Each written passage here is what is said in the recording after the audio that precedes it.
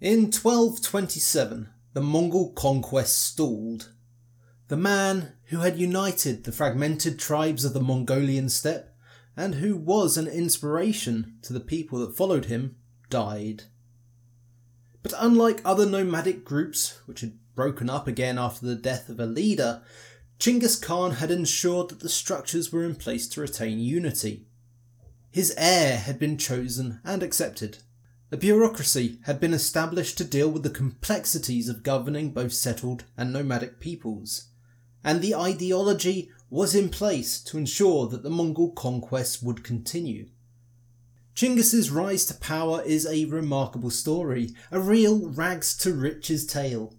At the age of 9, his father was murdered, which led to the abandonment of the family. They struggled to survive, first led by Mother Hogalan, before Chinggis was able to start growing his name and bring in followers, which gradually increases authority on the steppe. The nature of tribal politics always meant that this restoration was fragile. Blood feuds, unreliable allies, and strong patrons could affect the standing of a steppe leader, and Chinggis would suffer a number of setbacks before he was universally acknowledged as Khan. Once unity had been obtained, the Mongol conquest seemed to snowball. Some neighbours submitted willingly. The Uyghur and Karluk peoples felt that being under Mongol governance was better than their previous arrangements. The Tangut Empire of Shishir would submit to Chinggis in 1210 after a military stalemate had been reached. And military power was the main tool used to force capitulation of neighbouring states. Beijing was captured from the Qin Empire in 1215 as the Mongols slowly dismembered the northern Chinese dynasty. The Kara Kitai in the west were conquered in 1218. This was followed by the Muslim Kharazmian Empire in 1223.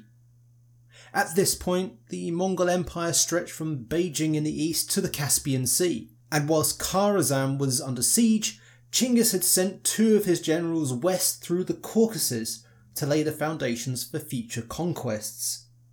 Neither the Georgians nor the Kievan Rus could stop this force. In 1225, though, the westward advance halted. The beleaguered citizens of Kharazm were in revolt, and the ruler of Shishir had decided to reject Mongol suzerainty and join the Jin. Of course, there could only be one possible response to this: war. And Chinggis led the Mongol armies on what would be his last campaign. This campaign would last for 2 years, but at the end of it, Shishir was properly subdued and the death of Chinggis Khan was revealed to the world. The successors of Chinggis would continue the conquest as they looked to fulfill the Mongols' divinely ordained destiny. The conquest of the Jin was completed in 1234. Mongol armies reached the Adriatic in 1242 as Eastern Europe fell to them. The Ayyubid Caliphate in Baghdad was conquered in 1258 as the nomads pushed into Syria and Anatolia and threatened the Mamluk Sultan in Egypt. The biggest prize of all, though, Song China, fell to the Mongols in 1279.